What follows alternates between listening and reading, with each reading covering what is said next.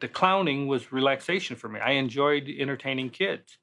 Like some people are, you know, they unwind in different ways, either by going out drinking or that. I could put on clown makeup and I was relaxed, and I How, enjoyed doing it. It was that, twice. It was only twice a month that I did yeah, it. this was not used then for a lure to draw kids to you as No, we would visit different hospitals and entertain the children there.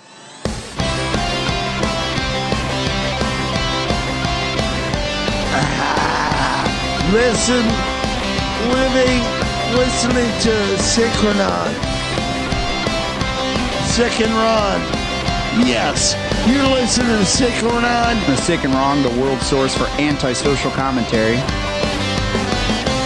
God, what a bunch of scumbags. Good evening. Welcome to Sick and Wrong, the world source for antisocial commentary. I'm one of your hosts, Simon. Hiya, I'm Kate Rambo. Okay, Rambo, it's your last weekend in Los Angeles. It is back to the grim north of Britain. I go. No. Well, hopefully, you'll be living here permanently by the fall. That's what we're hoping.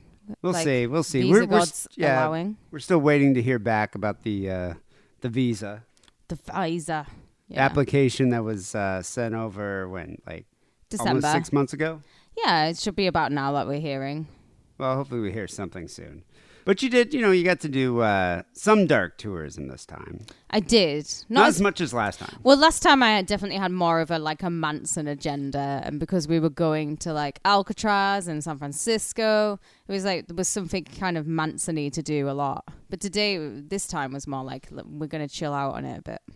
Yeah, we did a few. Who did we go see? Salminio, where he lived and died. Salminio. It's around the corner. Rebecca Schaefer. That's also around the corner. Right in West Hollywood. And, this weekend I think we're driving down to Long Beach, so we might go see Sharon Tate. We're going to go see Sharon Tate's grave. We have to take a penny to leave for her. Leave a penny for Sharon Tate. I might actually leave her a nickel. Oh, right. Should I worry about something here? I'm just saying, she was hot. She is fucking hot, to be fair. She was hot, Had a great ass. I think most of the time, though, you kind of spent watching the Johnny Depp Amber Heard trial. Watching the trial, yeah. I've been wading my way through it. You've been into it. I mean, you've been watching the full trial. 4 or 5 hours of it. Yeah, just having it on in the background while you potter. While you're doing other stuff, yeah. Yeah. Is the trial as major an event in the UK as it is here? I've definitely been seeing lots of people posting about it. I'm assuming so. Is the Daily Mail covering it on their front page? Yeah, but the Daily Mail will cover any old fucking tripe, won't it? Well, along with the Sun and the Mirror. Etc. Yeah. I'm just wondering if it's as big of a tabloid sensation in the UK as it is over here. Yeah, I'd say it is. I mean, it's enthralling. I haven't been able to watch the whole thing, but you've shown me certain parts of it, and watch the you've highlights. highlighted. Yeah, you've highlighted portions of it, and yeah, it's pretty enthralling. It's not often you get to see a glimpse into celebrities' lives like this. Yeah, that's why I like it. I think it's brilliant. And plus, this past week, it's been a lot of Johnny Depp's witnesses. Yeah, well, it's been the cross-examination, basically. And the cross-examination which is brilliant. This week, too. Yeah. Yeah, you know what? We've been chatting about it on length on Patreon. I know. I think last week's was Overkill. We compared Johnny Depp and Amber Heard to Charlie Sheen and Denise Richards, which is another batshit crazy celebrity divorce. Oh, yeah. I still think Charlie Sheen wins for just being absolute mentalist of the century. I don't know. I really think Amber Heard might have multiple personalities. She seems so crazy. I definitely think she believes her lies. I don't think that she has multiple personality, but I do believe that now it has gone so far that she believes her own lies. I think she's James McAvoy in the film Split. Right. Have you ever seen that? No, and I don't think she's that. Would they play the audio clips of her just flipping out? And being a dick. She's a dickhead, mate. And he's a dickhead too. But there's going to be nobody found guilty in this trial. That's what everyone keeps forgetting. It's a lie. It's going to be a liable case that goes into monetary. It's not going to be like somebody goes, "You're guilty," and that's it. Well, I Like, think that's part of it. I mean, doesn't she just has to? He's trying to sue her for defamation, libel. and so yeah, libel Yeah. because she wrote that op-ed, and so if she can prove that he abused her at all, then she wins. Basically, You yeah. know, if she can prove that the op-ed wasn't written about him, then she wins. Basically, yes. So I don't know. I mean, I think the burden of proof is on Depp, even though I think the lawyers have done a great job. Yesterday was the closing statements because now the trial's in deliberations, which are great. I mean, the defense teams, I think both, the defense and the prosecution, both delivered pretty effective closing statements. Are you gutted that it's almost over? I'm glad it is getting over because I saw today. I really liked the defense attorney's closing statement. By the way, I thought that was better than Camille's. Yeah, I thought it was better than either of theirs. Or not Camille's? Yeah, Johnny Depp's team, Camille and Ben. But you thought their closing statements was better than the? No, I than thought Heard's? Amber Heard's closing statements. I thought he did it properly. Like he kind of did. like laid out this is what the jury needs to deliberate on. Yeah. Whereas I think Johnny Depp's lawyers were sort of is more of a testament to his character.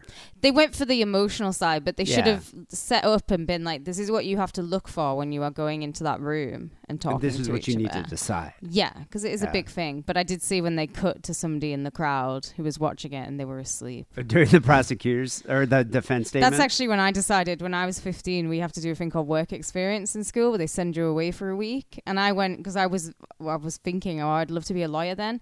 They sent me away to this lawyer's office for like a week. And at the end on the Friday, we went to court and it was for traffic. Did you fall asleep? Yeah. I was like, I am not going to be a lawyer. I just cannot cope with like all the boringness that goes with it. So what do you think the outcome will be? I would hope. I don't think Johnny Depp can not prove his libel claim. So I think they're going to settle in Amber Heard's favor. But what I would actually like is if they turned around and said, and Mr. Depp has to pay 20 quid to her. Oh, so that's all she wins. So it's a fuck you to both of them. I think they both need to be told fuck off. Well, they're both. I mean, they're both domestic abusers. It's mutual abuse on both sides. I think she's a monster. He's a monster. Yeah, I don't think he's anywhere near as bad as her, and there's no evidence of him taking shits on beds. But there's physical evidence. There's medical records of the abuse that he endured from her. Yeah. You know, I mean, like the finger and his scratches all over his face. And her claiming to be a victim of abuse and a victim of sexual abuse and coming out against that, I think is like one of the most evil things that someone can do. Well, not to mention, she was like, well, I'm going to, because she was like, virtue signaling, I'm going to donate the $7,000 or $7 million to the ACLU and to, what was the other charity? A kids hospital. Children's hospital here in LA. And they found out that she donated like a small fraction of what it was. Well, Elon Musk donated it. Yeah, okay. Elon Musk donated the money. And she claimed, well, I pledged it, which means the same as donation, which it doesn't. No, it doesn't. And this is what I mean. This is why I think she's either an expert. She's not a good actress. I think she's either an expert bullshitter or she does just believe that she's completely innocent. And that's what makes her super dangerous. Well, she's a great liar. And yeah. I think his prosecution team proved that she committed perjury. Yeah, and I was talking about this. I would love to know what happens when somebody, because isn't it quite a rare thing for somebody to commit perjury and then it gets discovered and then like what? Do they go to jail? Like what happens? I'll have to, I'll ask someone. I mean, I think it's up to the jury, to kind of decide, was this person lying on the stand? She was. And will that, affect the outcome of the deliberation? I mean, I don't, we'll have to see. But either way, I think Depp's won the court of public opinion. He's going to work again after this. She is not going to work. But for the last 5 years, he's been a pariah. He's been a pariah, and now it's her turn to face the wrath of it. I heard he might be in Beetlejuice 2 with Winona. I'll watch that. I'll see that. And, and then she's going to come out of this trial, whether she wins or she loses, as one of the most hated people on the internet right now. Yeah, and she's never going to not live down Amber Turd. That is her for the rest of her life. That is her nickname. She'll be in Hollywood forever with a turd-shaped ceremonial marker. Amber Turd. We'll have to see. I mean, didn't they say there's going to be a decision next week? There should be. Depends how long the jury deliberate. Yeah, we'll have to find out. So if you had the opportunity to watch the trial of an infamous serial killer, who would it be? I would love to go see the Manson trial, because that would have been like, there was chicks there. There's the Manson family hanging out. Everyone's good looking. Sal Mineo was at that trial. Your celebrity spotting. It was the place to go, the place to be seen. Did Roman Polanski go? Of course he did. He gave evidence to. He gave evidence. Yeah. Did I guess he wasn't a persona non grata at that time. Very close to being. Close, yeah. Though.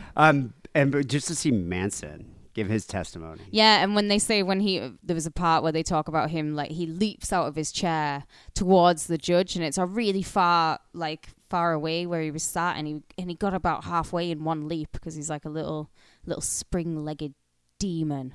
But that wasn't even a death penalty trial, though. Like, what about was it? He wasn't. Was he? They all got sentenced. No, I can't say for the girls, but I know he got sentenced to death.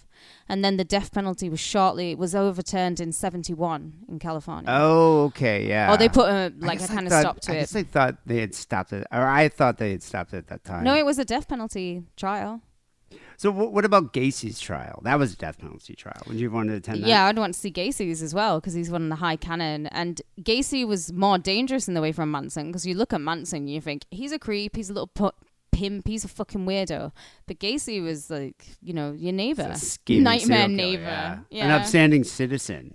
I mean, he was a successful businessman. He was on, was it like the Des Plaines City Council? Yeah. He was a children's clown.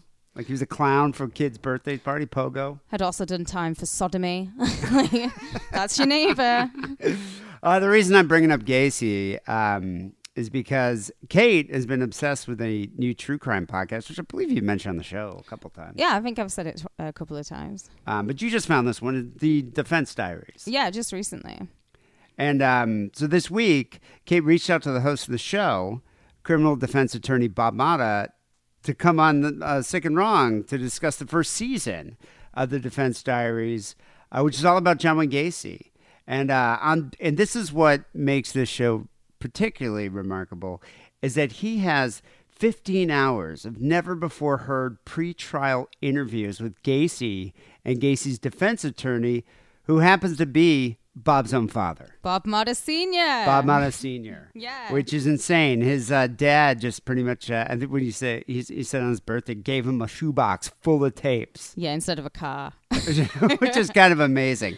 And throughout the season, I mean, he reveals some facts about the Gacy case and the victims that more or less rewrites the narrative of this vile killer. 100% it does. It changes what we all thought we knew about Gacy in a lot of ways. It definitely does. I'm not going to say anything else because we're about to play the interview here. But before we get to that, just a quick word about our Patreon page. I want to thank everybody, seriously, for supporting the show. Yeah. Thank you to all the new patrons. You know who you are, who just signed up this month. And to all the patrons who have supported us every month since we launched the Patreon. I know times are tough, and we do appreciate you guys keeping it Sick and Wrong, helping us to keep the show going. Exactly. I mean, it's very cool. So let me play this Patreon promo, and then we'll get into the interview with Bob Mata.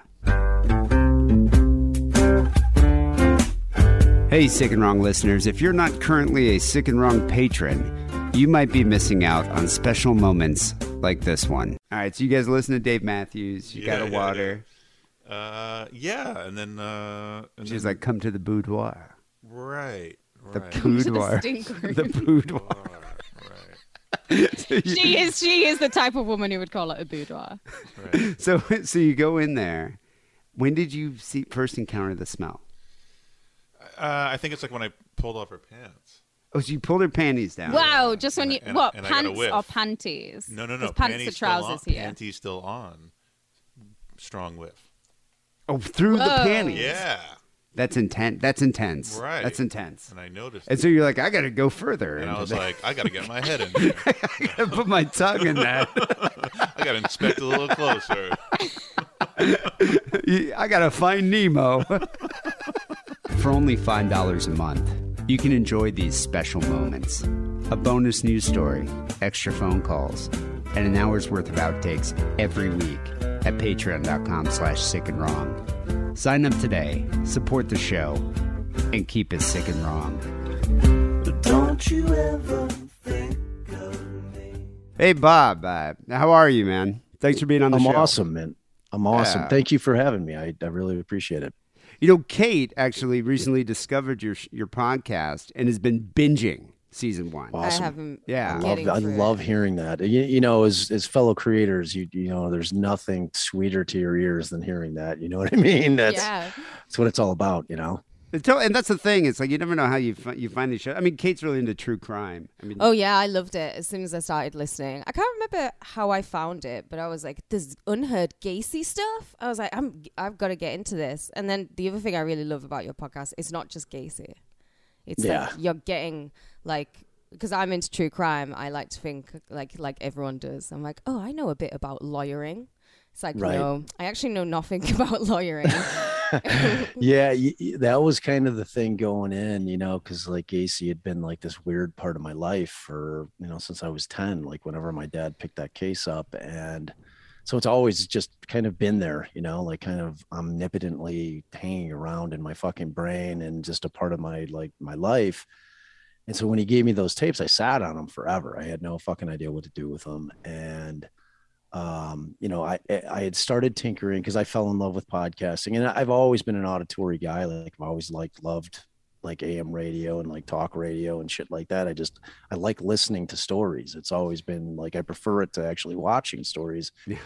So when I listen to Serial, like many of us like that, like in terms of true crime, I was like, fuck, man, this is awesome. Like I really enjoyed it. And I binged that like immediately. And then I kind of started diving in. And then I was a little disappointed because I didn't really find anything that kind of like hit me the same way that Serial did initially. You know, because it's like, I like me personally, I enjoy like the serialized podcast. I like a long story where they're kind of diving into the you know, like an episode, just all the details. Yeah. I mean, to me, that's so. You know, ultimately what I decided, and I had tinkered with doing the pod like 4 years ago. And, you know, I'm like, fuck, you know, I'm in the middle of like a law practice and my wife is my law partner. And, you know, and going in, you have no fucking idea, you know, how much work it is to do what we do. Like it's a massive amount of work, man. It's like, it's an unbelievable amount of work. And there's no, you know, so I had this source material and I'm going into it thinking, well, you know, maybe with the source material, I'll be able to like skip, you know, that step of having to put all the fucking work in and build the audience and all that shit. And it just doesn't work like that, dude. You know, it does not work. Like as amazing as my source material was, is like, I still have to, you know, do what all of us have to do as indie pods, man. You know, you got to fucking grow your show. That's it. You know, that's what you got to do. So you got to. So I ended up, I hit up my homie who is my EP, and he's a sound engineer by trade. Oh, wow. But he was in the music industry and he was starving because of COVID. And I'm like, yo, man, you know, I'm thinking about fucking around with this podcast. And he's like, well, I've never even listened to a podcast. I'm like, well, listen to one, you know, because I need your help on this. So he's like, because I actually had hit him up. I'm like, hey, man, do you know how to work a DAW? And he's like, well, it's like, dude, that's what I use every fucking day of my life, you know? So he's like, yes, I know how to work a DAW. So yeah, I said, look, would you be interested in doing this with me? And he's like, yeah, man, for sure. So I booked him a ticket. And then, you know, creatively, we were just in like lockstep because I like going into the Gacy thing. I was like, I'm not going to make it about Gacy. You know, obviously I've got these tapes. Obviously I'm going to play as much of the tapes as I can because like that was my thing with the tapes. I wanted them to be public, but I wanted it to be on my terms where, you know, like, cause I had let a deal, I killed a deal with Berlinger, the guy who just dropped that thing 3 weeks ago on Netflix, the Gacy thing. Yeah, We're going to talk about my that. pitch. Yeah. Yeah. No, we definitely want to get into that, and that's part of the reason why you know, I'm also kind of enamored with your podcast because you're putting a new insight on someone like John Wayne Gacy, which you know, most people would never have that opportunity to do, and partially because your father was his defense attorney, Bob Mata Sr. Right. That's so. Yeah. First question here: was he court appointed? No. Okay, so Gacy sought him out. No, so there were two lawyers that handled the trial. It was Sam Amaranti and my father. So Sam had actually been doing like contractual type shit for Gacy, like for his contracting business, like if he had like Oh little yeah, beefs yeah, come yeah. up. And I think that Sam had like handled a couple of like some of Gacy's other like misdemeanor type battery type shit, which everybody looking back in retrospect was like a major red flag that, at that point in time, Chicago police just didn't give a fuck about, No, no, so because corrupt. it was really the gay community and they just didn't give a shit about the gay community back then at all. Yeah. Yeah. It's like, oh, it's a gay fight. We don't care, Look at because like Gacy Dahmer. would just say, oh man, I'll just tell the cops it was consensual and they won't give a fuck. And he was exactly right. So like Sam ended up like, he was the first guy that Gacy hired. And then when the story broke, I happened to be visiting my father because my parents were divorced from Colorado.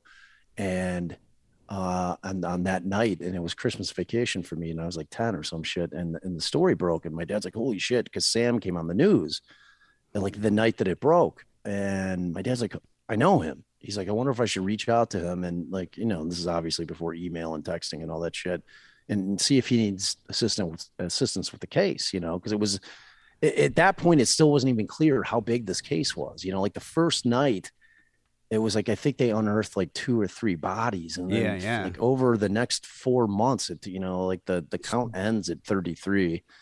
Yeah, it blew up. They kept finding more bodies. Oh my god, dude, And it then was like national never ending. attention. So Yeah. like when my father got into it, he had no idea, what the magnitude of it was going to be, but he knew that it was a big enough case that Sam was going to need help. So my dad reached out to Sam. Sam immediately said yes, because my dad had literally just hung his shingle. He had been a public defender for 14 years prior to that, and had literally gone out on his own, like I think within like a month of that.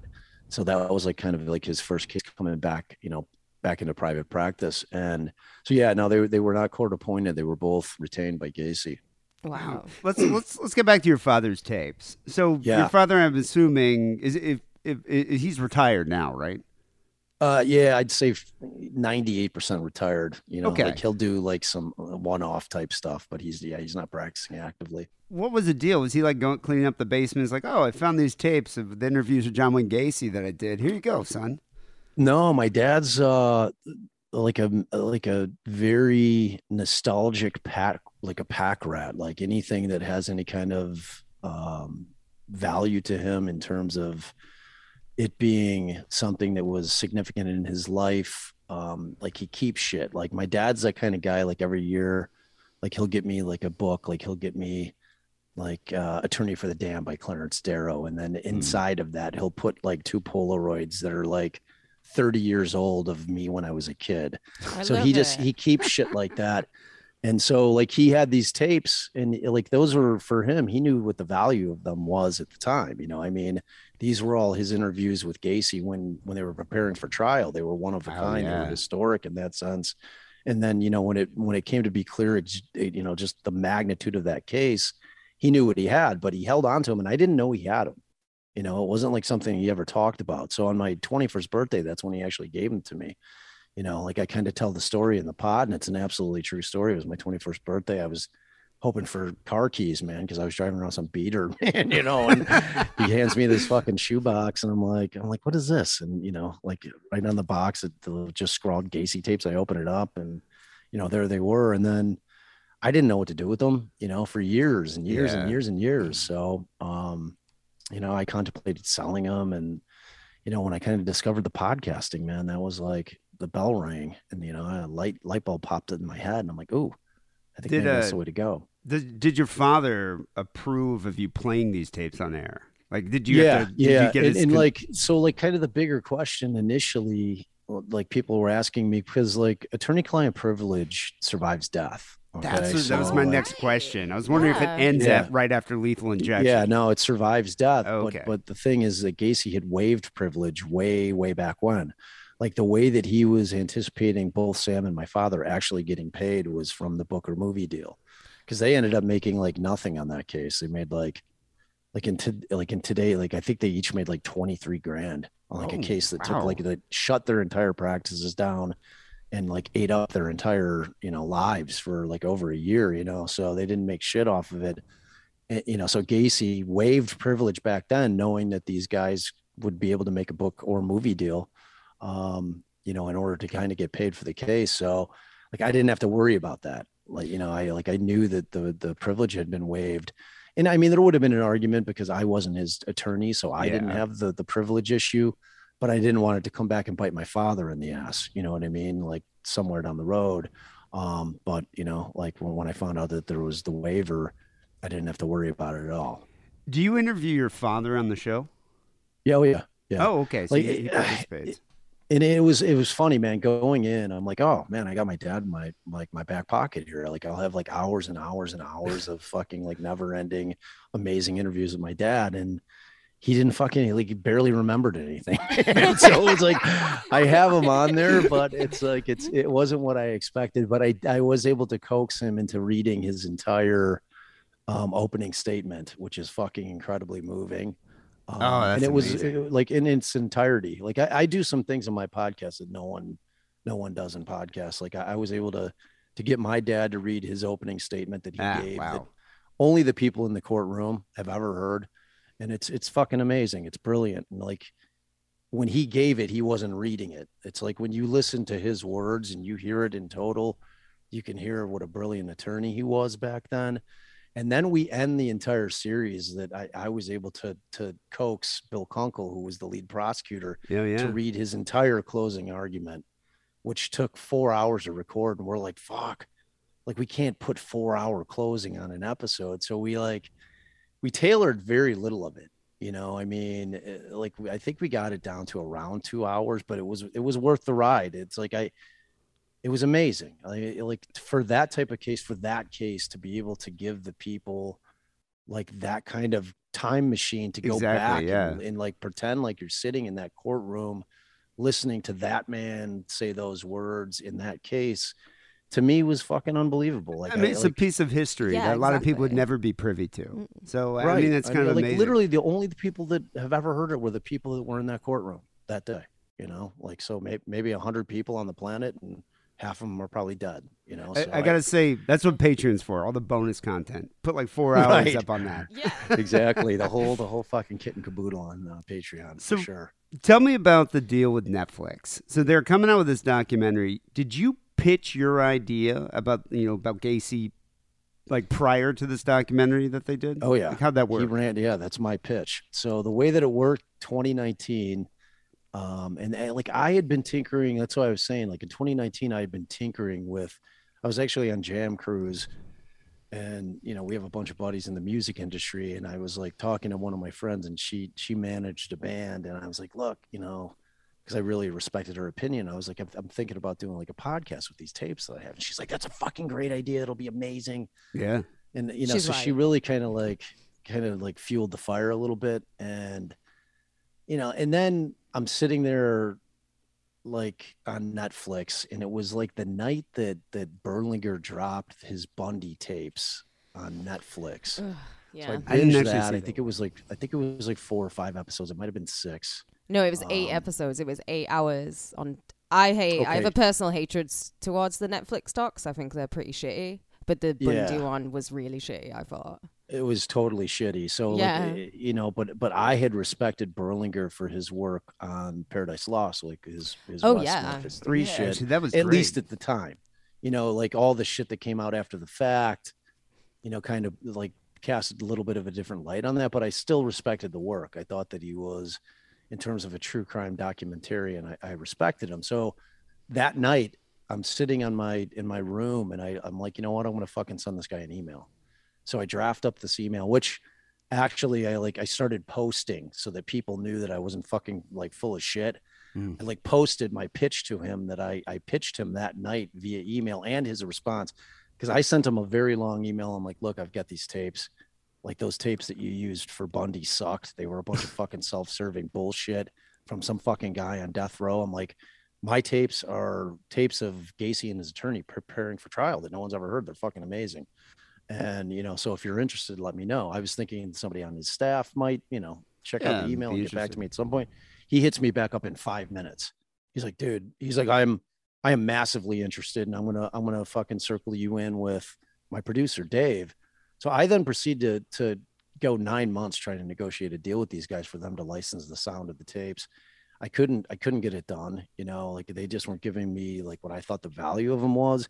Cause I was like, frankly, looking to try to help out my father financially, more than me. And, I just couldn't get them off like 35 grand. I'm like, fucking 35 They're grand. worth more I'm than like, that.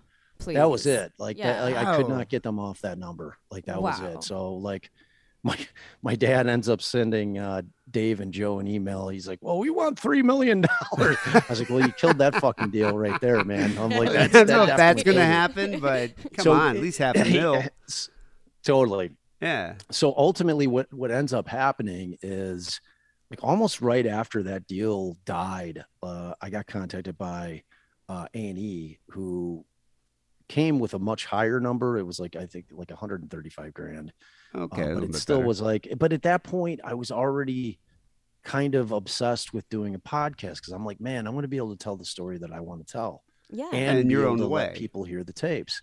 And so I end up killing that deal as well. And then that's when I hit Darren up and I'm like, yo, I want to do this podcast, man. I've got a pretty good idea on how we should do it. And then we're about I want to say like 3 to 4 weeks into starting to produce the podcast. And the word gets out that Berlinger's doing this fucking documentary, that he is running with my pitch, and that he's hunted down some other tapes, which he is now, like, if you look at the very first like screen where he's got graphics on there and he's talking about the tapes, he's representing that they're the defense team as if they're like my tapes, and they're just not. Like, those are Karen Conti. Those are, because you can hear a woman speaking to Gacy in them, and the only female attorney ever involved in that case was his very last appellate attorney, Karen Conti. So he's misrepresenting what they are. But I didn't even give a shit about any of that, man. I was like, what I cared about most. And then the guy called his other producer, this guy Ted, hits me up. He's like, hey man, he's like, I know you're doing the podcast, but like, we really want to have your dad come and interview. I was like, well, I said, obviously I'm doing my podcast and it's on the same subject matter. So, I was like, I don't necessarily have a problem with you doing it, because I think anything that happens with Gacy is going to help my pod in terms of Gacy just being out, in the public eye again. Publicity. So and he's like, oh dude, he's like, I got so many friends in the industry, in the podcast industry. I'm going to fucking hook you up. So I'm like, all right, man, cool. So I send my dad, I browbeat the fuck out of him to go and do this thing, and he does it. And, of course, Ted doesn't hold up his end of the bargain at all. And, but none of that, like, I didn't give a fuck about any of that. The thing that I cared about is when I discovered that they had planted and fabricated the biggest piece of evidence in that case. I was going to ask you about this. Dude. It was mind blowing. They don't include this in the new documentary, do they? Like, no, you've discovered not only do they not do they, because that's what my response to him was after I broke the story. I messaged Ted. I'm like, look, man, it's like, I don't know how much you have in the can in terms of interviews, but like, you got to fucking scrap it all. Like, we've just changed the narrative of the case, and it's not like theory. Completely. It's fact. Yeah. I have the cops telling me that this was done, that they, that how they got Gacy. It's like, it turned from like a Gacy story into a cop story on like how they were actually able to nab like one of the most infamous serial killers of all time. And they planted the fucking evidence, man. So it was like, he's like, we have 80% in the can. And he's like, Netflix isn't going to pay for me to refilm it. He's like, I got to put out the lie, and I'm like, wow. It's like, I lost all fucking respect for you. Like, that's the part that pissed me off. Typical production supervisor, they got a budget. And they're not going to, they're not going to even alter for the truth. But that's like one of the, many startling revelations in your podcast is the detectives, the corrupt Chicago cops at the time who were investigating Gacy planted evidence. So what did they plant? So the most famous piece of evidence in the Gacy case, and it wasn't even the Chicago cops, it was Desplaines. Oh, Desplaines. The Chicago cops, their biggest foible is they didn't give a fuck. They didn't investigate Gacy at all. They could have stopped him right after the third guy was killed if they would have done any amount of police work. Like, so I fucking just roast the Chicago police like completely in my podcast, because they were completely negligent, and it was almost criminal what they were doing. I mean, so their indifference was disgusting. So I end up Like, so essentially the main piece of evidence and the way that the story goes, and I'll try to thumbnail this for you. So when the last victim goes missing, this great looking kid, Rob Peast, and he goes missing from this pharmacy, it becomes clear to everybody involved, especially the cops and Peast's family, that it was this guy Gacy, because he was the last guy. Like, Rob Peast leaves out of the pharmacy saying, "Mom, I gotta go talk to this contractor about a job." Everyone knows that that guy was Gacy. Gacy had just walked out of the pharmacy. No one saw him get into Gacy's car. No one saw him getting out of his vehicle at Gacy's house. No one, they don't. So beyond just kind of that circumstantial evidence that Rob left the pharmacy at 9, and that they knew that he was going to talk with Gacy at that point, it becomes clear that Gacy's the guy. And then so they start this 10-day, 24/7 surveillance on Gacy, but they can't get anything. And they originally searched the house the day after Peace goes missing. They get a warrant based on the fact, circumstantially, that it's evident that Peace clearly was with this guy, and now he's vanished off the face of the earth. So they don't find anything on the 13th. So that's where my first red flag flies, because I'm an attorney. I've been doing it for 20 years. I'm a criminal defense guy. I'm looking through the property evidence log, which I was not supposed to have. This thing should have been in the fucking circular file. It should have been like trash, but somehow it still existed. And I don't see this most famous piece of evidence that they have, which is this photo receipt that one of Rob's coworkers claims that she was wearing Rob's coat because it was a brutal winter in Chicago. She worked the register up front. Rob's jacket was sitting right there. She said she put it on because when people would come in and out of the pharmacy, this is pre-revolving doors. Yeah. It was like, the door would open, fucking big cold blast would come in. She's like, it was freezing. So I had Rob's jacket in. And the story was that she had gone back and she had developed film, like old school style, back when we used to have to actually develop shit. It wasn't digital cameras. You had to take a roll of film, you'd put it in an envelope, you'd fill out the envelope, tear off the receipt, and in 2 weeks you come back with your receipt and they give you your pictures, man. So the story was that she had stuck that receipt in Rob's pocket, and that during the search, and then the story became that on the search of the 13th, that they found that photo receipt in John Wayne Gacy's kitchen garbage, which was their direct link that Rob Peast had been in his house, which allowed them to then go and get the second search warrant. Like, without that receipt, there is no second search warrant. Without the second search warrant, the federal case that was going to be heard 2 days after Gacy ended up getting arrested, which the entire purpose of that was to stop the surveillance, and he was going to win, because they had been following him for 10 fucking days and didn't find anything. They had nothing new on him. So that would have killed the investigation. So what you have is a cop who knows that Gacy's the guy. You have a mother in Mrs. Peast that knows Gacy's the guy, and they didn't have the evidence to get him. And at that point, they had no idea he was a serial killer. Yeah. I mean, they may have liked him for like one dude, like, because they had found the class ring in there that clearly wasn't Peast. And they found a bunch of other weird shit, but they didn't know that he was Gacy. You know what I mean? He was also wily, like an upstanding member of the community. Totally. A children's performer, dude, clown. He was a super success. Like, if you were to put like 78 money to like 2022 money, guy was probably making like $1 million a year. Like, he was super successful at what he was doing, man. And like highly respected by everyone in the community. He was the Democratic precinct captain. He was involved, there's that famous picture with him and fucking Rosalind Carter. All that shit exists. I mean, the guy on his face looked like an incredibly upstanding dude, So that's why I'm saying, like, the federal court would have been looking at all that and been like, you've been following this guy 24/7, ruining his fucking business and like harassing the fuck out of him. And you've got no evidence. We're shutting it down. Yeah. So they were desperate. And so and like on the 19th of December is when the whole plan was hatched. And basically what they do is they go to Kim Byers, who had not put the receipt in Rob's pocket, but had it.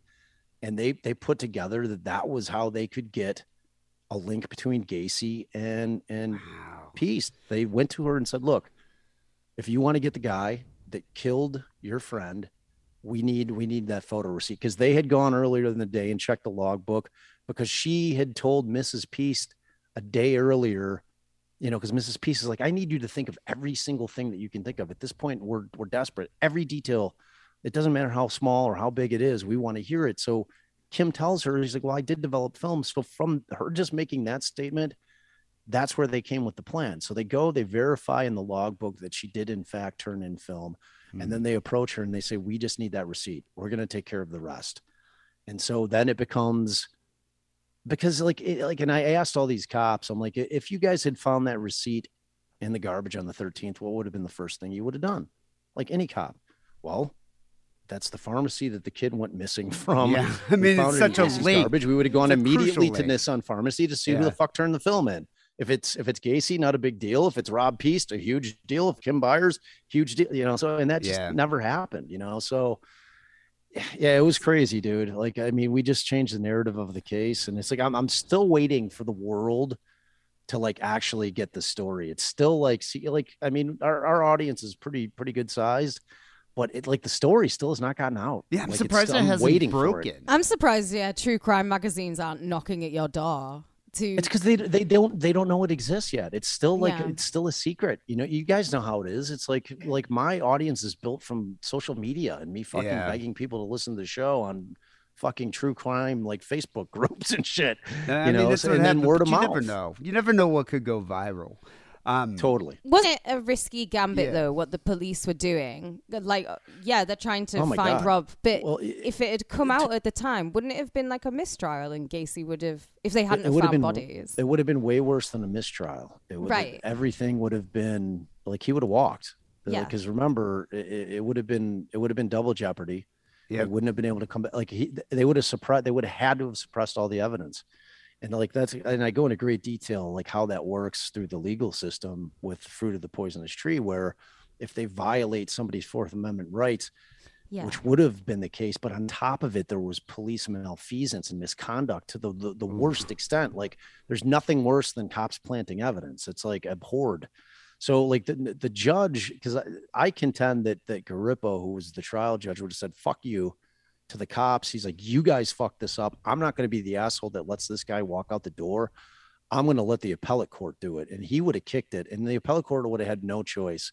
Some people have argued, oh, you know, they would have. I'm like, no, they wouldn't have been able to figure it out.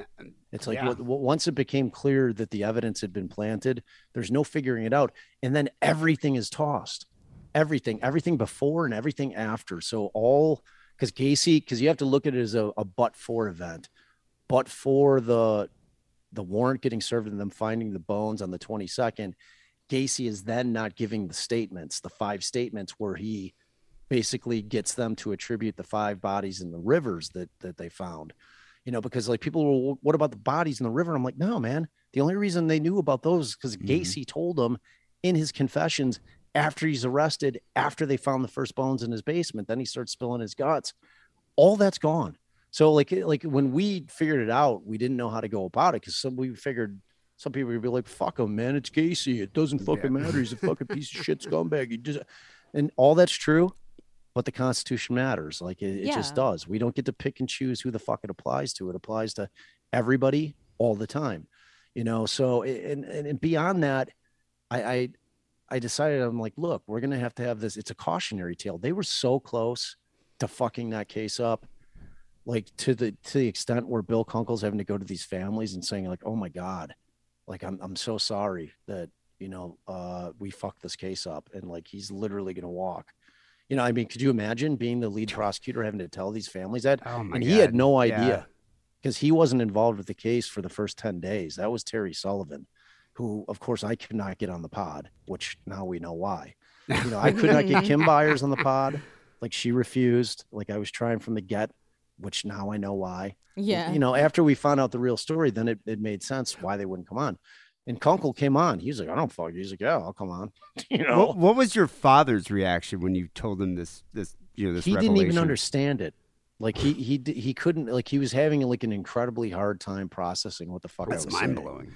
Yeah. So then I literally had to sit down with them and I pulled out the property evidence log. I'm like, Dad, like this is because what I kept saying in the pod when we first discovered is like, how the fuck did my dad miss us? Yeah, that's what I was wondering. I didn't get it. Like I was like, I know my dad to be an amazing fucking attorney and super thorough. I've tried cases with him. I know how his mind works.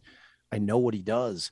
And it made no sense. And then finally, when I sat him down and we were towards the end of the pod, and I was like, this is the document. I'm like, this is the thing that I keep telling you about. This is the property evidence log from the evidence tech who did not work with Des Plaines. He was from Cook County Sheriff Police, completely different agency. So he's the guy that follows the cops around during the first search and writes down everything that they find. Like, so when God forbid, cops ever search your house, they're going to have a guy named, that's going to be an evidence tech, or a girl that's going to be following the cops around with everything they find. If they find something in your garbage, they're going to take a photograph of it.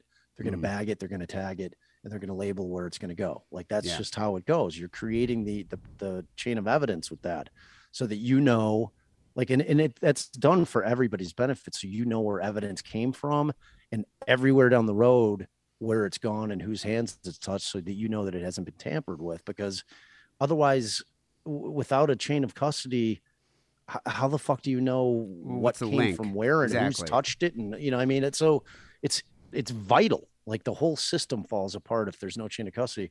So I show him this document, and the property seat's not on there because it wasn't there, so, and my dad's like, I never saw this document.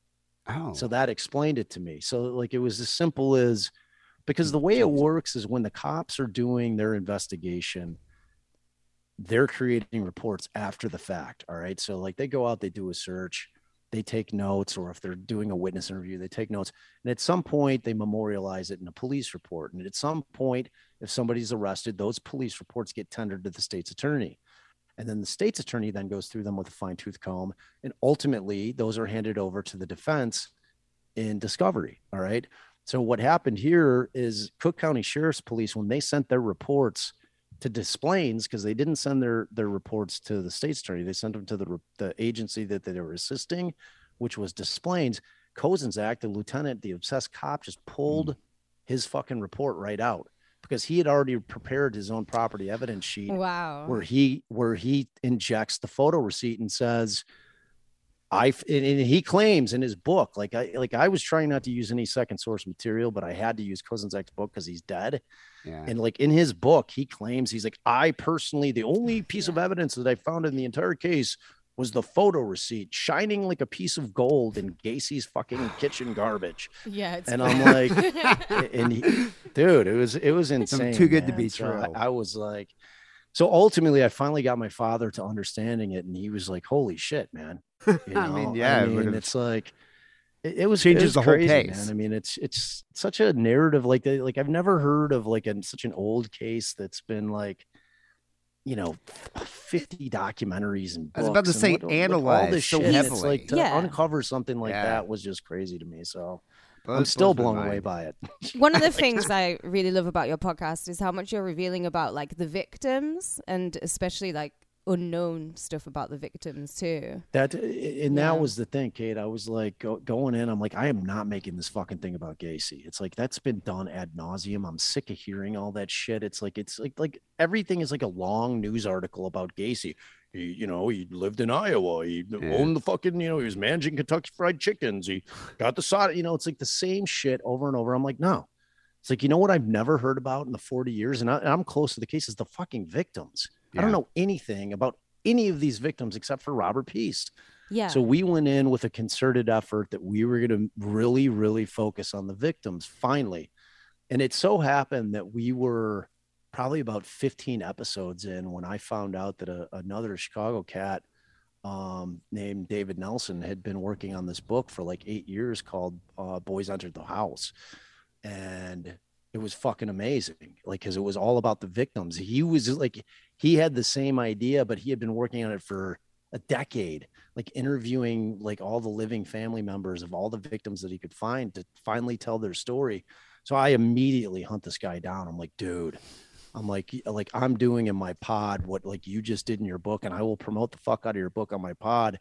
But I want some of those stories for the pod, man. And he was kind enough to allow me to draw from some of his materials, because it was very important to me to memorialize who these kids were, man, because it's just never been done. And it's 33 lives lost, man. And they were just when you kids. Spider web that out, is just thousands and thousands of people that have been affected by those kids being murdered. Largely nameless. Like people don't even know who these victims are. Yeah. For the I know. most part. And some of them are still Totally. unidentified. Do you think Correct. is it Yeah. 4 now? There's still, because I know in October of 2021 they identified one of them. So is there 4 to go? Right. There's 5. There's 5 left. So 5. yeah, like Francis Alexander was like That's it. the most recent one. And like immediately, like, so Darren and I snuck into that press, like that when they identified the body and they made the announcement that they identified a Gacy. Like, so I snuck in with my producer into that press conference because I'm like, I'm asking questions. You know, I'm getting into this fucking thing because I'm like actually the only person that's actually talking about these victims. So we get in there. And you know, I immediately go up to the girl from her name's Karen Binder, fucking great chick, and she works with DNA Dope Project. And I'm like, you guys do fucking amazing work. Like I'm just like blown away by what you guys do because they do the genealogical DNA stuff, like where it's like they're taking family trees and mixing it with DNA. It's like fucking like the coolest sleuthing shit that I've ever heard of. And like I'm like a huge fan of the work that they do, and it's super important shit, man. It's like, so I told her, I was like, I need you on my podcast. I need you to explain what you guys do. And I want, you know, I want you guys getting some publicity in my pod because your work's super important. And I think that people need to be aware of what you're doing because they're a not-for-profit, man, you know, so they rely on the exposure. generosity Yeah. of us, you know, as citizens to fucking help fund them. So, and she was awesome. And she just fucking crushed it explaining how they do it. And, you know, so I end up going back to the Cook County Sheriff, who's handling like the unidentified victims. I'm like, why the fuck haven't you just handed over everything? Because they can use trace DNA now. They don't need like they can use a completely degraded DNA sample and get it done. And I'm like, why are you sitting on these fucking 5, you know, these 5 unidentified victims, you know, samples? Like, why don't you just turn them all over? Like, why are you slow playing this? I don't get it. So, you know, and I was shitty like that about it because it's fucking irritating to me. So, you know, like what we're going to end up doing is we're doing a part 2 to Gacy. That's great because we believe there's more victims that were not only unidentified, but more victims out there. And we think that we know where they are. And so like I created like this incredible relationship with this old Chicago cop who was like, if like all cops were like this guy, Bill Dorsch, like we'd be living in a much different society. Like this guy was like literally like a good guy cop, like fucking clean. He's just a fucking amazing guy. And like he got run out of the police force for a multitude of reasons. It was all because he was a good cop. You know, it was like he was exposed. He was like a whistleblower type guy. Like these guys are, you know, he'd be like, these guys are fucking pieces of shit. And so he was whistleblowing on cops. So obviously they ran him out of the business, and he's like literally living in Bulgaria right now. You know, but he reached out to me during the pod and he's like, I fucking love your podcast, man. He's like, I've been waiting and waiting and waiting for 20 years for somebody to actually do what you're doing. So he's going to be my fucking right hand on this whole second season with us uncovering everything we can about that case. Is the second season going to get more into the theory that Gacy basically had accomplices? Totally. I mean, look, I'm very clear on the pod that Rossi and Cram were complicit with him. You know? Yeah. I mean, I mince no words. Like everyone else has been afraid to talk about Mike Rossi. Like in 2 of the books that were written, like they used pseudonyms for the guy because apparently his grandfather was a guy named Vito Marzullo, who was Old Man Daily, the original Daily, the fucking Democratic machine Daily back in the mayor 70s, you know. Mayor Daley, Mayor who Daley fucking was the most powerful Democratic mayor in the country at the time. Apparently Mike Rossi's grandfather was his right-hand man. So he was protected to the extent where no one was going to fuck with them. So we don't give a fuck, and we're going to fuck with them. Like we called him. He's like, yeah, I want 50 grand. I'm like, you think I'm going to pay you 50 grand for you to come on my podcast and deny everything? Yeah. I'm like, no, fuck you, man. And there was a pedophile ring at the time, wasn't there, in Chicago that Gacy was involved with? Totally. I mean, because like, so when we started the pod, Tracy Ullman, who had dropped The Devil in Disguise like the year before on Peacock, and she has always been of the mindset that Gacy was part of a much bigger child sex trafficking ring. Like that has always been her thing. because you have this John David Norman guy who was like a known child trafficker back then. Like Yes. Pedophile. they walked into, yeah, dude, like he was a fucked up cat. And they like when he was arrested, they found like 30 filing cabinets that had like filled front to back with like dossiers of kids that they were trafficking. So like this guy was like an arch fucking criminal. So Tracy has always been, and he was a Chicago guy. And then there's this other link to this guy named Phil Paskey, who's dead now. And Phil Paskey was a right hand man of John David Norman. And then you've got David Cram, who was fucking one of Gacy's little lackeys. You have Mike Rossi and David Cram. Cram and Paskey had a known relationship in terms of like fucking with each other. So like you have these like incredibly close links. And like I was telling Tracy, I'm like, the problem, it's like I'm not discrediting that as a theory, but the problem is I'm like super fact driven. And I don't know that there's going to be any way that I can ever prove that, in terms of him being a part of that sex trafficking ring. Whereas as far as Rossi goes, man, you can't, like, both Cram and Rossi. So Gacy's most, at least that we know of, his most active period in killing was like 77 to 78, like from mid 76. Like as soon as he divorced his wife, Carol, and she was out of the house, he fucking went nuts. Oh, like, he did. He killed like 22 of them from that. Like sometimes two in one evening. Now he's got the house to himself. Right? Why exactly. not? It's a fucking free for all up in there. Well, we say he has the house to himself, but the reality is that Rossi lived with him for 4 of the months, and then Cram lived with them separately after Rossi moved out for another. So during his most active killing period, these two fucking guys lived in the house with him, and Gacy always killed at night. Like he was fucking like he was going out and trolling at 1 a.m, and his kill time was like 4 to 5 a.m. So he'd get them back to the house. They'd get fucked up, and he'd either kill them and then have sex with them, or get them constrained with the rope trick, or the handcuff trick, and then have sex with them and then kill them. So it was like there's just a 0% chance that I think it's beyond that. Like I think that Cram and Rossi actually were beyond complicit in not just that they were accomplices. I think that there are probably a few victims that they actually killed themselves. Do you think justice was served by Gacy's execution? Absolutely. And do you recall? I mean, like I've always said that he was the post. Like I'm an anti-death penalty guy. Yeah. In general, because I think that basically we're lowering ourselves to the level of the killers by just killing them. But I mean, in terms of if anybody deserved the death penalty, that fucking guy did. Because like to me, he was the scariest motherfucker on the planet. Because like you could talk about BTK and Ted Bundy, none of them were as normalized as Gacy was.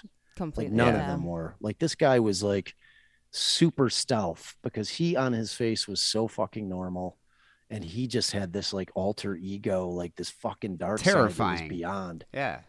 I mean, the guy was like an apex predator, like of the worst kind. Do you recall when he was executed? I do.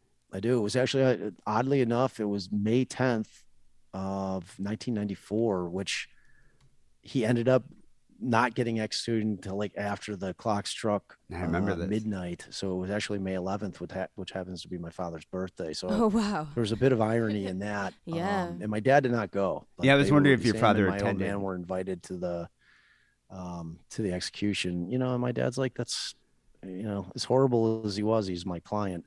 I'm not going to go watch them fucking execute my client, because I mean, from a defense attorney's perspective, I mean, deserved or not, they had a job to do it. And I think that, my father, as much as he hated Gacy, he also believed that he was sick, and that it was a compulsion, that he couldn't control himself and he couldn't comport to the law.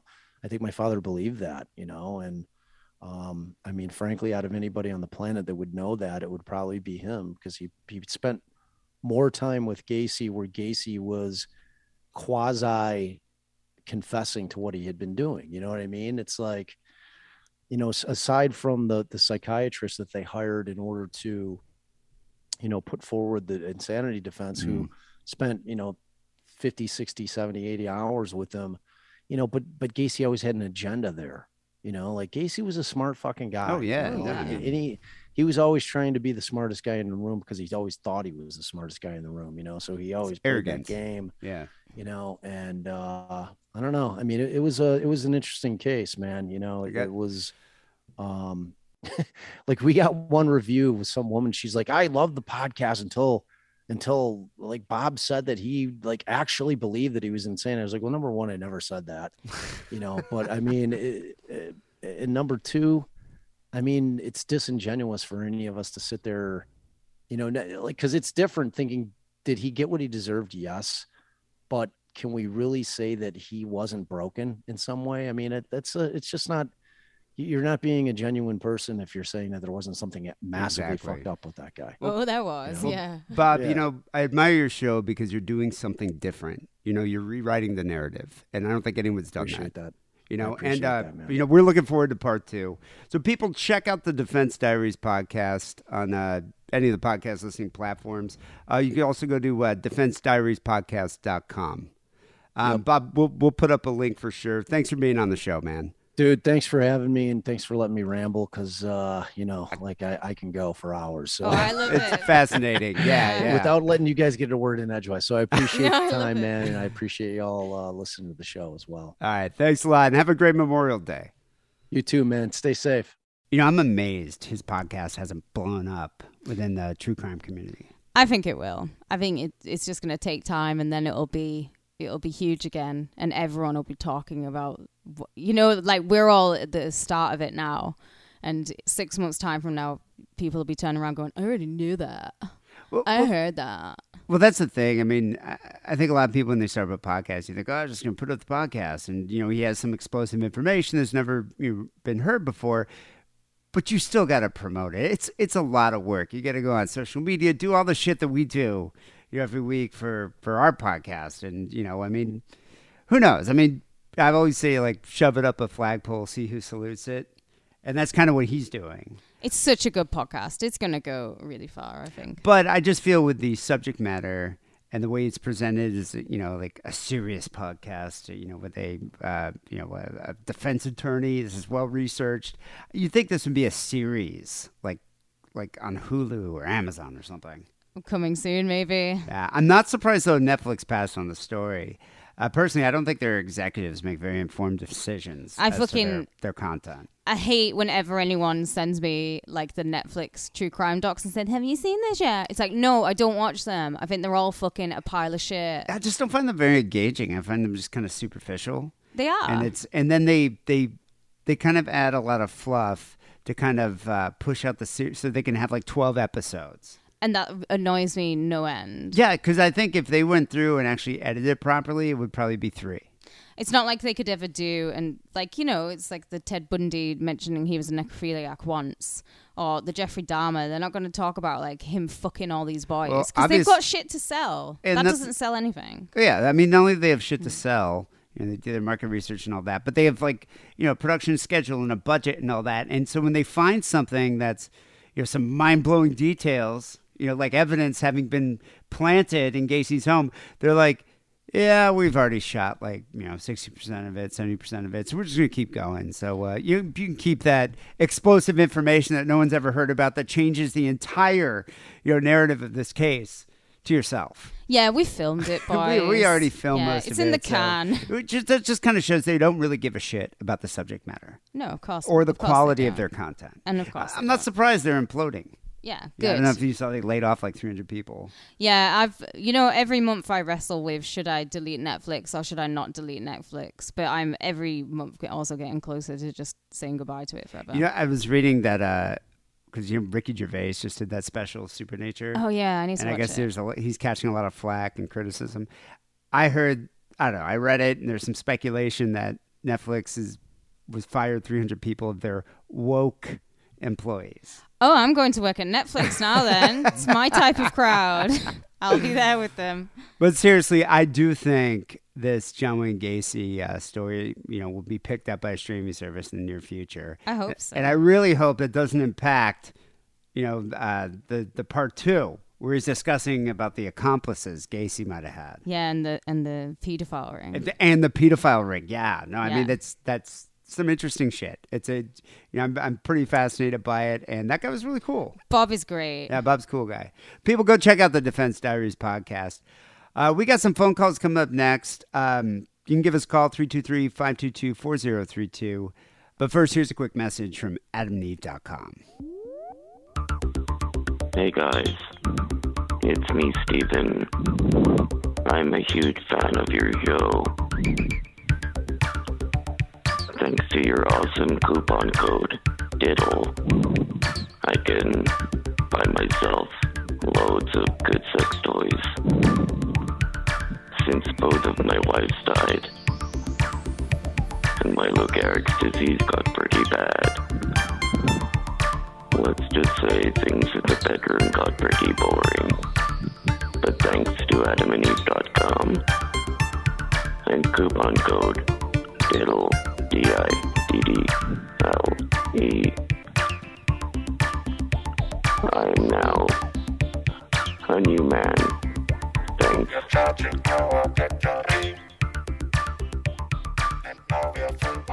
So we got a couple phone calls to get to. People, like I said last week, we need your phone calls. Give us a call. We're stockpiling it right now. I want to build a backlog of good calls. So if you were injured recently, especially a horrific injury, give us a call. If you had a sexual mishap, definitely give us a call. Drug story. We always appreciate a good drug story. Yeah. And once again, I don't even know the last time we got a good fecal tale. That's a good point. I think that's been a while too.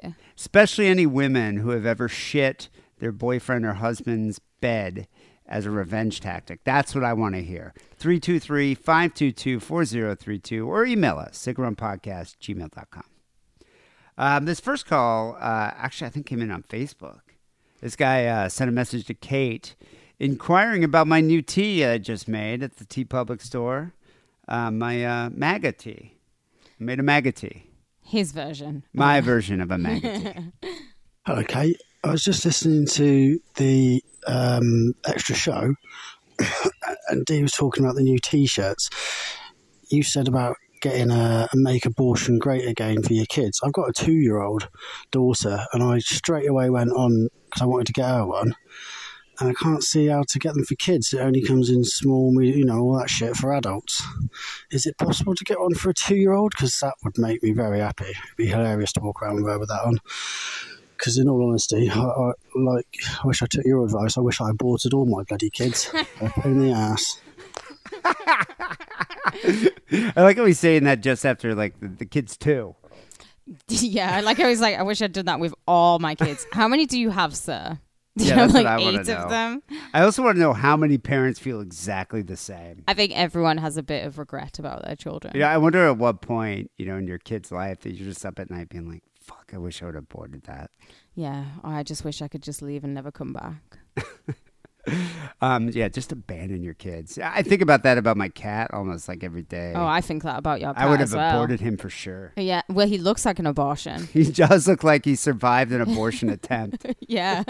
got drunk, went roller skating, fell down, and I had him. And that's your son. That's what happened. That's my son. Yeah, Kate hates my son. Well, he fucking loves me. Well, news to you. He's your son now, too.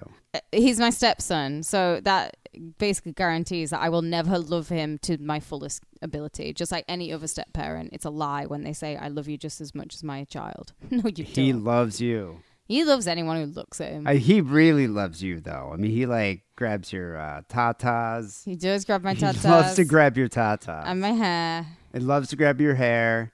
He likes to spend time just sitting on your lap. Yeah, he sits with me. He doesn't sit with you. No, never. He sleeps with you, though. Occasionally he'll sleep down by my feet. Yeah, because I get angry. Because you try to kick him off the bed. Yeah. Yeah, no. Anyway, that being said, dude, the Tea Public store is you can get all sorts of merch with the Make Abortion Great Again slogan. Get cups. Yeah, you stickers, get cups. You get wall art. Yeah, there's wall art. There's stickers. There's no hats, which I find regrettable. Oh, that's annoying. There's baseball tees. There is kids tees. Yeah, and because there I are bought kids tees. Shmuley a kids t-shirt of the Sick and Wrong, and Shmuley wore it. So the best way to do is click on the shirt. Like you go to the site. I mean, you can go to sickandwrongpodcast.com. Go to shop, click on the picture of the Pope. You go to our T Public store, click on the picture of the Make Abortion Great Again shirt, and then scroll down and you'll see other Make Abortion Great Again products. And there you'll see it. You can get a mask, you can get a mug, and then you get a kid's t-shirt. And they make several sizes. They have like ages 1 to 3. You know, I think they go to premium toddler. I think that's like a fat kid. Premium You toddler. get youth sizes 2 through 12. And then there's the premium youth, which is also a fat kid. So you could go buy that. You go get it. And I think the kids tees are a little bit cheaper. Yeah, well, they should be. There's less material. Yeah. Apart from for the premium kids. But I do find that amazing. Please buy that for your daughter and record it. Do a video of it and send it in to Sick and Wrong. I'll post it to the Instagram page because I would love to see the reaction of the people in the shopping mall or a grocery store that you take your kid to. Yeah, and also I'd like to see the reaction of the real MAGA people when they see what the T-shirt says. Here. Yeah. One of my better designs. Selling like hotcakes, I tell you. Aren't you going to put up a Bukkake T-shirt as well? Well, I have one. I had the, it just says Enjoy Bukkake in the Coke font. Yeah, you're going to put that on I had it in my Redbubble store, but I haven't really checked up on that. I'll put it on TeePublic. Why not? Yeah, why not? Fuck By it. popular demand. All right, yeah. Go get a MAGA shirt. Thank you for supporting the show. I want to get a video. I want to post a reel of this. All right, that's my new thing. I post Posting reels. I post reels because, I'm like a millennial. You're hip. You're down with the I'm kids. hip. I'm cool. I'm 47 years old. You're not. Oh, I thought you were 48. 47. 47. I'm 37. Yeah. Jesus. I'm a millennial. God. But why you're I'm- not as hip and cool as me. No, I'm definitely not. Being a millennial, though, it's where my slightly irritating side comes from. Yeah, that can be. I've often tried to find out like what to attribute that to. It's the millennial. No, I thought it was your time of the month. Moving on. We're going to talk about that on the second show. Oh, we got a call here from Atheist Preacher. Nice. Haven't Love heard from him in a AP. while. Hey, Brother D, Mr. Kate, this is Atheist Preacher. Heard you were having some little difficulties collecting some calls. Technical difficulties. That's what's going on here. Technical difficulties. Yeah, we can't perform on this show unless we get your calls. Speak for yourself.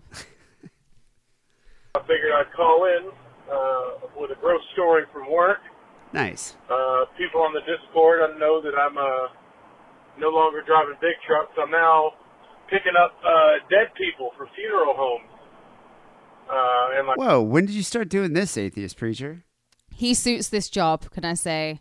There's some great pictures of him that his wife took of him. He fucking suits this job. What do you wear? Does he wear like a suit, like a black suit? He's just like dressed smart. Yeah, but I mean, are you wearing all black? Are you looking, Why does he have to wear black? This isn't the Victorian era, D. Hey, bringing out the dead. You got to go. You got Do to you think go he's full got goth. a plague mask on as well? That's why they would never give you this I would job. do. You'd rock up, there'd be ministry playing, you'd get out, you'd be like, let's Just get this all stiff. wearing all black. Yeah. Yeah. I want to know how many people, or have you picked up anyone that autoerotically asphyxiated themselves? Yeah, has anyone died of a weird wank? Because that'd be amazing. That's what I'd want to know. I want to know also, have you picked up anybody that you've known? Ooh, that's a good question too. I remember years ago, Bob Madigan had a party. I know I probably was recording the podcast when this party happened, so I probably discussed it then. But he had a friend who was I guess a crime scene photographer for the Detroit police. Oh, amazing. Yeah, and so his friend was visiting in San Francisco and decided to give everyone a slideshow.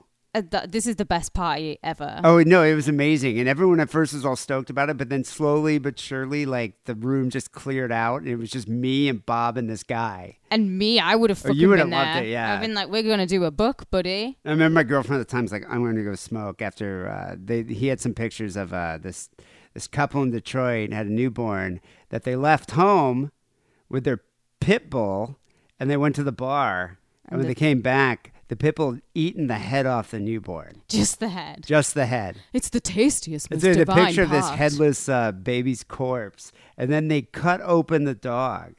And the head And was they intact. pulled out the eyeballs and the little nose.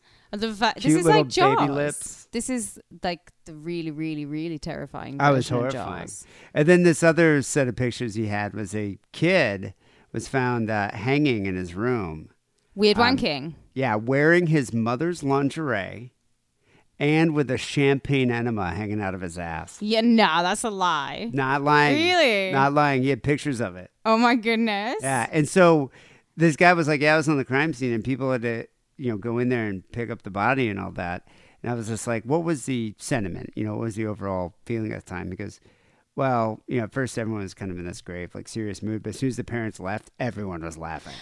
What I'd want to know A lot of jokes is, going around. when they took the champagne bottle out of his ass, did champagne just like spill? It wasn't a champagne bottle. It was an enema bag filled with champagne. Oh, right. That's so fancy. That he shot up the champagne up his ass. Oh my God. That's an expensive enema. You can't be doing that type of enema every time. It's a sexy enema. It's a very sexy one. Yeah. It's something I'm thinking that I might do for you on Valentine's Day. Oh, that'd be great. Yeah, why not? Yeah, atheist preachers, we want to hear about these sexy enemas. For the medical examiner and shit. And a couple weeks back, and probably about a month back, we go and get this call about a junkie died in his hotel room. We get there, he's covered in vomit, intubated, all of that shit. Ugly fucking scene. And his fiance's there, his sister's there. They're all everybody's showing up. I thought he said Beyonce was there. Oh, that'd be amazing. Like, why was she there? To give her final respects and well wishes to the junkie. It's odd. The junkie was listening to Crazy in Love. It's his last song. I think it was Fiance. Oy. And the quote-unquote fiance is just fucking having a goddamn hissy fit. And, saying, wants to leave his face uncovered. Sometimes when you put them on, they like to leave his face uncovered. And we tell her, it's like, this dude's covered in vomit, and he's not good looking right now. It'd be better to wait. He's no Johnny Depp. Wait a second. No, maybe he was actually. She's just adamant. So we leave the face uncovered, let her come in, and she's all over this man. He's still got the fucking bag sticking out of his throat, and she's just all over him, fucking kissing on him and all this nasty shit. Wait, with the vomit? Like the vomit was still in his face? Yeah, he was covered in vomit. He hadn't been cleaned up yet. And she's making out with him. In front of everyone as well. Get a room, lady. Wow. Get a casket. Yeah. Get inside the casket with him. I hope he pulled out his phone and recorded that. Yeah, and then he could send you it. Send it to me and I'll make a reel out of it because I'm into reels these days. I'm a hip millennial. She gets done, right? And then, she's talking to us and she has vomit, corpse vomit, around her mouth. I think I'm getting here to 3 minutes, but point is, I'd let her know, hey, you got a little thing on your mouth there, and she just pushes it up into her mouth and just eats it. Fucking corpse vomit, man. And so far, that's the grossest shit I've seen so far, man. All right. Adios, lick my balls. Wow, I hope he had eaten some Taco Bell, at least something tasty. Corpse Vomit is going to be the name of my next band. Corpse Vomit. Why would you do that? I think she is also maybe on some drugs herself. I would say so if she's dating this guy. Yeah. Ugh. Wow, gross. It made me think when the ring of vomit around her mouth made me think of a story my brother told me. He was at work. This is not his current bar that he's at. It was a bar the bar they worked, The Edge, previously. Right. And he said that one of the newer bartenders came back and be like, "There's a dude there in the bathroom like eating this guy's ass," and he was just like, "Really?"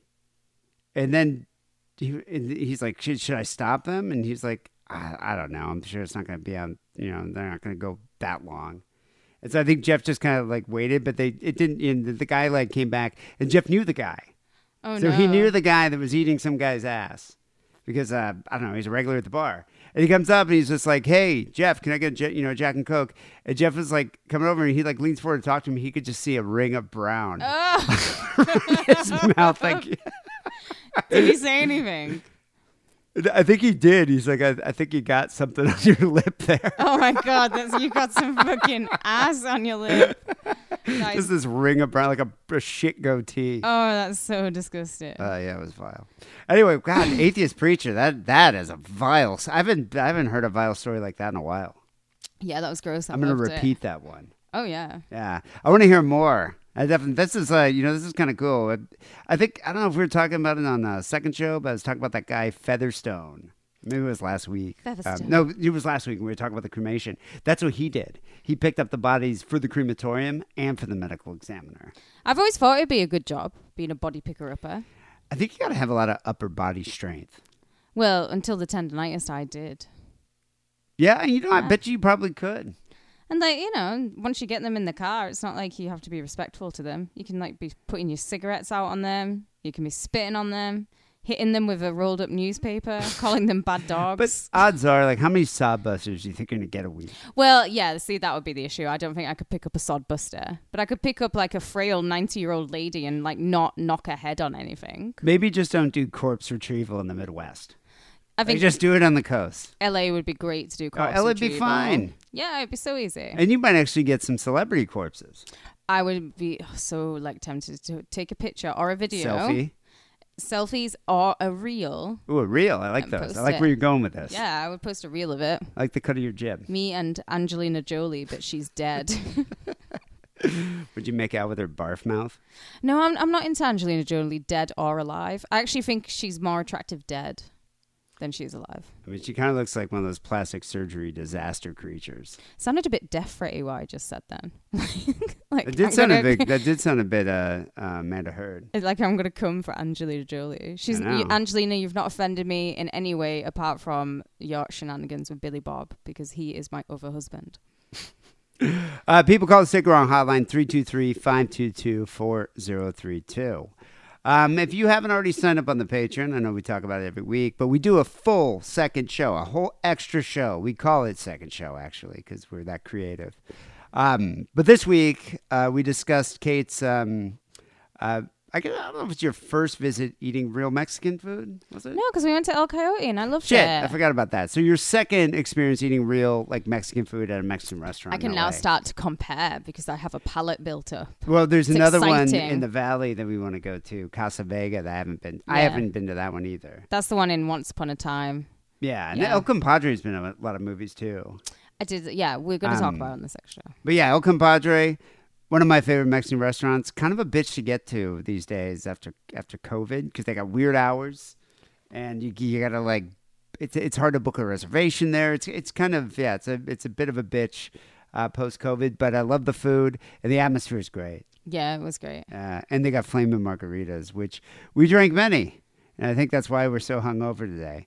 But we get into that in the second show, as well as our trip to the pleasure chest.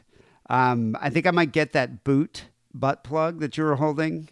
That was a dildo, D. That was a boot. I thought that was a butt dildo. plug. No, it's a dildo. That was a dildo? Yeah. Well, I don't know. People, you can be the judge of that because I'm going to post the picture to Patreon. But I was thinking it looked like I thought it was in the butt plug section. It was in the dildo section, wasn't it? I was kind of drunk while we were in there. I was kind of wasted too. Yeah. But I remember it's like you're holding this, I think it was like a gun butt plug. I think that was the gun butt plug. And these two Italian, maybe Spanish women came up and invited us to some sexy party. They did. We didn't go. Yeah, I was like, okay, maybe, while waving the butt plug gun. Anyway, I want to get that I'm going to get the boot butt plug or dildo for my brother for his birthday. I think he'd appreciate it. We also chat about our excursion to Hollywood Forever today. Got to see Eddie Bunker's grave. Finally. Dee Dee Ramone's grave, which is weird because it was scrubbed clean of all the kisses. So there was no other kisses, so I gave him his first kiss. Usually that tombstone is just crawling with herpes. I get to see Estelle Getty's grave, personal hero of mine. And a lot of dead Jews with the first name Seaman. or Hyman. Nice know. to I meet don't get ya. it. My name's Seaman. I don't get why, like, there's a guy named, like, Seaman Lipman. It was just like, why? We had such a giggle over him and invented a whole backstory that I made us go back so we could put a pebble on his grave for, like, just the 10 minutes of sheer enjoyment that Seaman Lyman name had given us. Yeah, so check it out. Second show. Do it every week. It's a lot of fun. It's a lot less structured than the main show. We kind of, we hang up our hats and we're a bunch of chatty cafes. Get a little chatty, and Sick and Wrong Overkill, just for a few bucks more. You can check out our mini episode this week. Kate did another installment of Killer Cooking. I did. Ed Gein's favorite dessert. Yeah, favorite food is what he asked for when he was being interrogated by the police. What did he ask for? Did he get executed? Was he executed? No, he rightly went to a mental institution and he lived there till he died. I mean, dear old Eddie didn't have a very high IQ. He wasn't like Gacy. He seemed a bit off. There was something off kilter about him. You know, he used to was the town's like, if you needed your kids looked after, you would just go and drop them off with Eddie. He ran a babysitting service? Basically, yeah. But all the kids loved him because he had an IQ. Like, some of those kids will have been more intelligent than he was. But I don't think he wasn't a kiddie fiddler. No, he wasn't into the kids. He just liked women's skin. Yeah, he was into large women, right? Any type of just skin he could get. I think he liked the large women because you get more skin of it, so you can make like more nipple belts and gloves, etc. Lampshades. At the $10 level 2, you get the Sick and Wrong archives. The first 10 years of the show. I recently spent a lot of time converting these to SoundCloud playlists. So I uploaded every episode from seasons 1 through 10, the first 10 years of Sick and Wrong onto SoundCloud playlists. You can access it via Patreon or directly off our own off the sickandwrongpodcast.com website. But go to Patreon, patreon.com/sickandwrong. Sign up today, support the show. We do appreciate it. And as I mentioned before, we do have a TeePublic shop, and I think they are having a sale right now, $13 for T-shirts. You're joking. TeePublic are having a sale. A very rare Memorial Day sale. I am shocked and appalled. It's a very rare opportunity, so go take advantage. Buy yourself Make Abortion Great Again tee. Actually, buy your child a Make Abortion Great Again tee. And then you can buy Enjoy Bukkake as the parent, because you should have had a bukkake instead of making someone pregnant. And you'll be coordinated because they're both red tees. Yeah, you'll be styling. Or you could buy a Bish shirt, or the new Stinkor design if you have a woman who has an unseemly odor in her downstairs region. You can buy her a shirt that says, Stinkor. It's an inside joke. SickandWrongPodcast.com/shop. Click on the picture of the Pope. Finally, Sick and Wrong Song of the Week. Tomorrow night, I'm very excited about this. Me too. Tomorrow night, we're going to see Fear play their iconic first LP, the record, in its entirety on the 40th anniversary of the album at Alex's Bar in Long Beach. We're going to see a lot of raucous men tomorrow night. I think it's going to be, Fear shows can get violent. Yeah. I think everyone's kind of middle-aged. There's going to be a lot of young raucous men there. It's completely sold out. Alex's Bar is tiny. Yeah. For a show like this. I can't believe it's been 40 years since that album was released. Yeah, I can't believe it's been 40. How time makes fools of us all. The record is the debut studio album by hardcore punk band Fear, released May 16th, 1982. Mental. Yeah, on Slash Records. So we're going to end the show here with I Love Living in the City from Fear. We'll be back next week with episode 846. Till then, take it sleazy.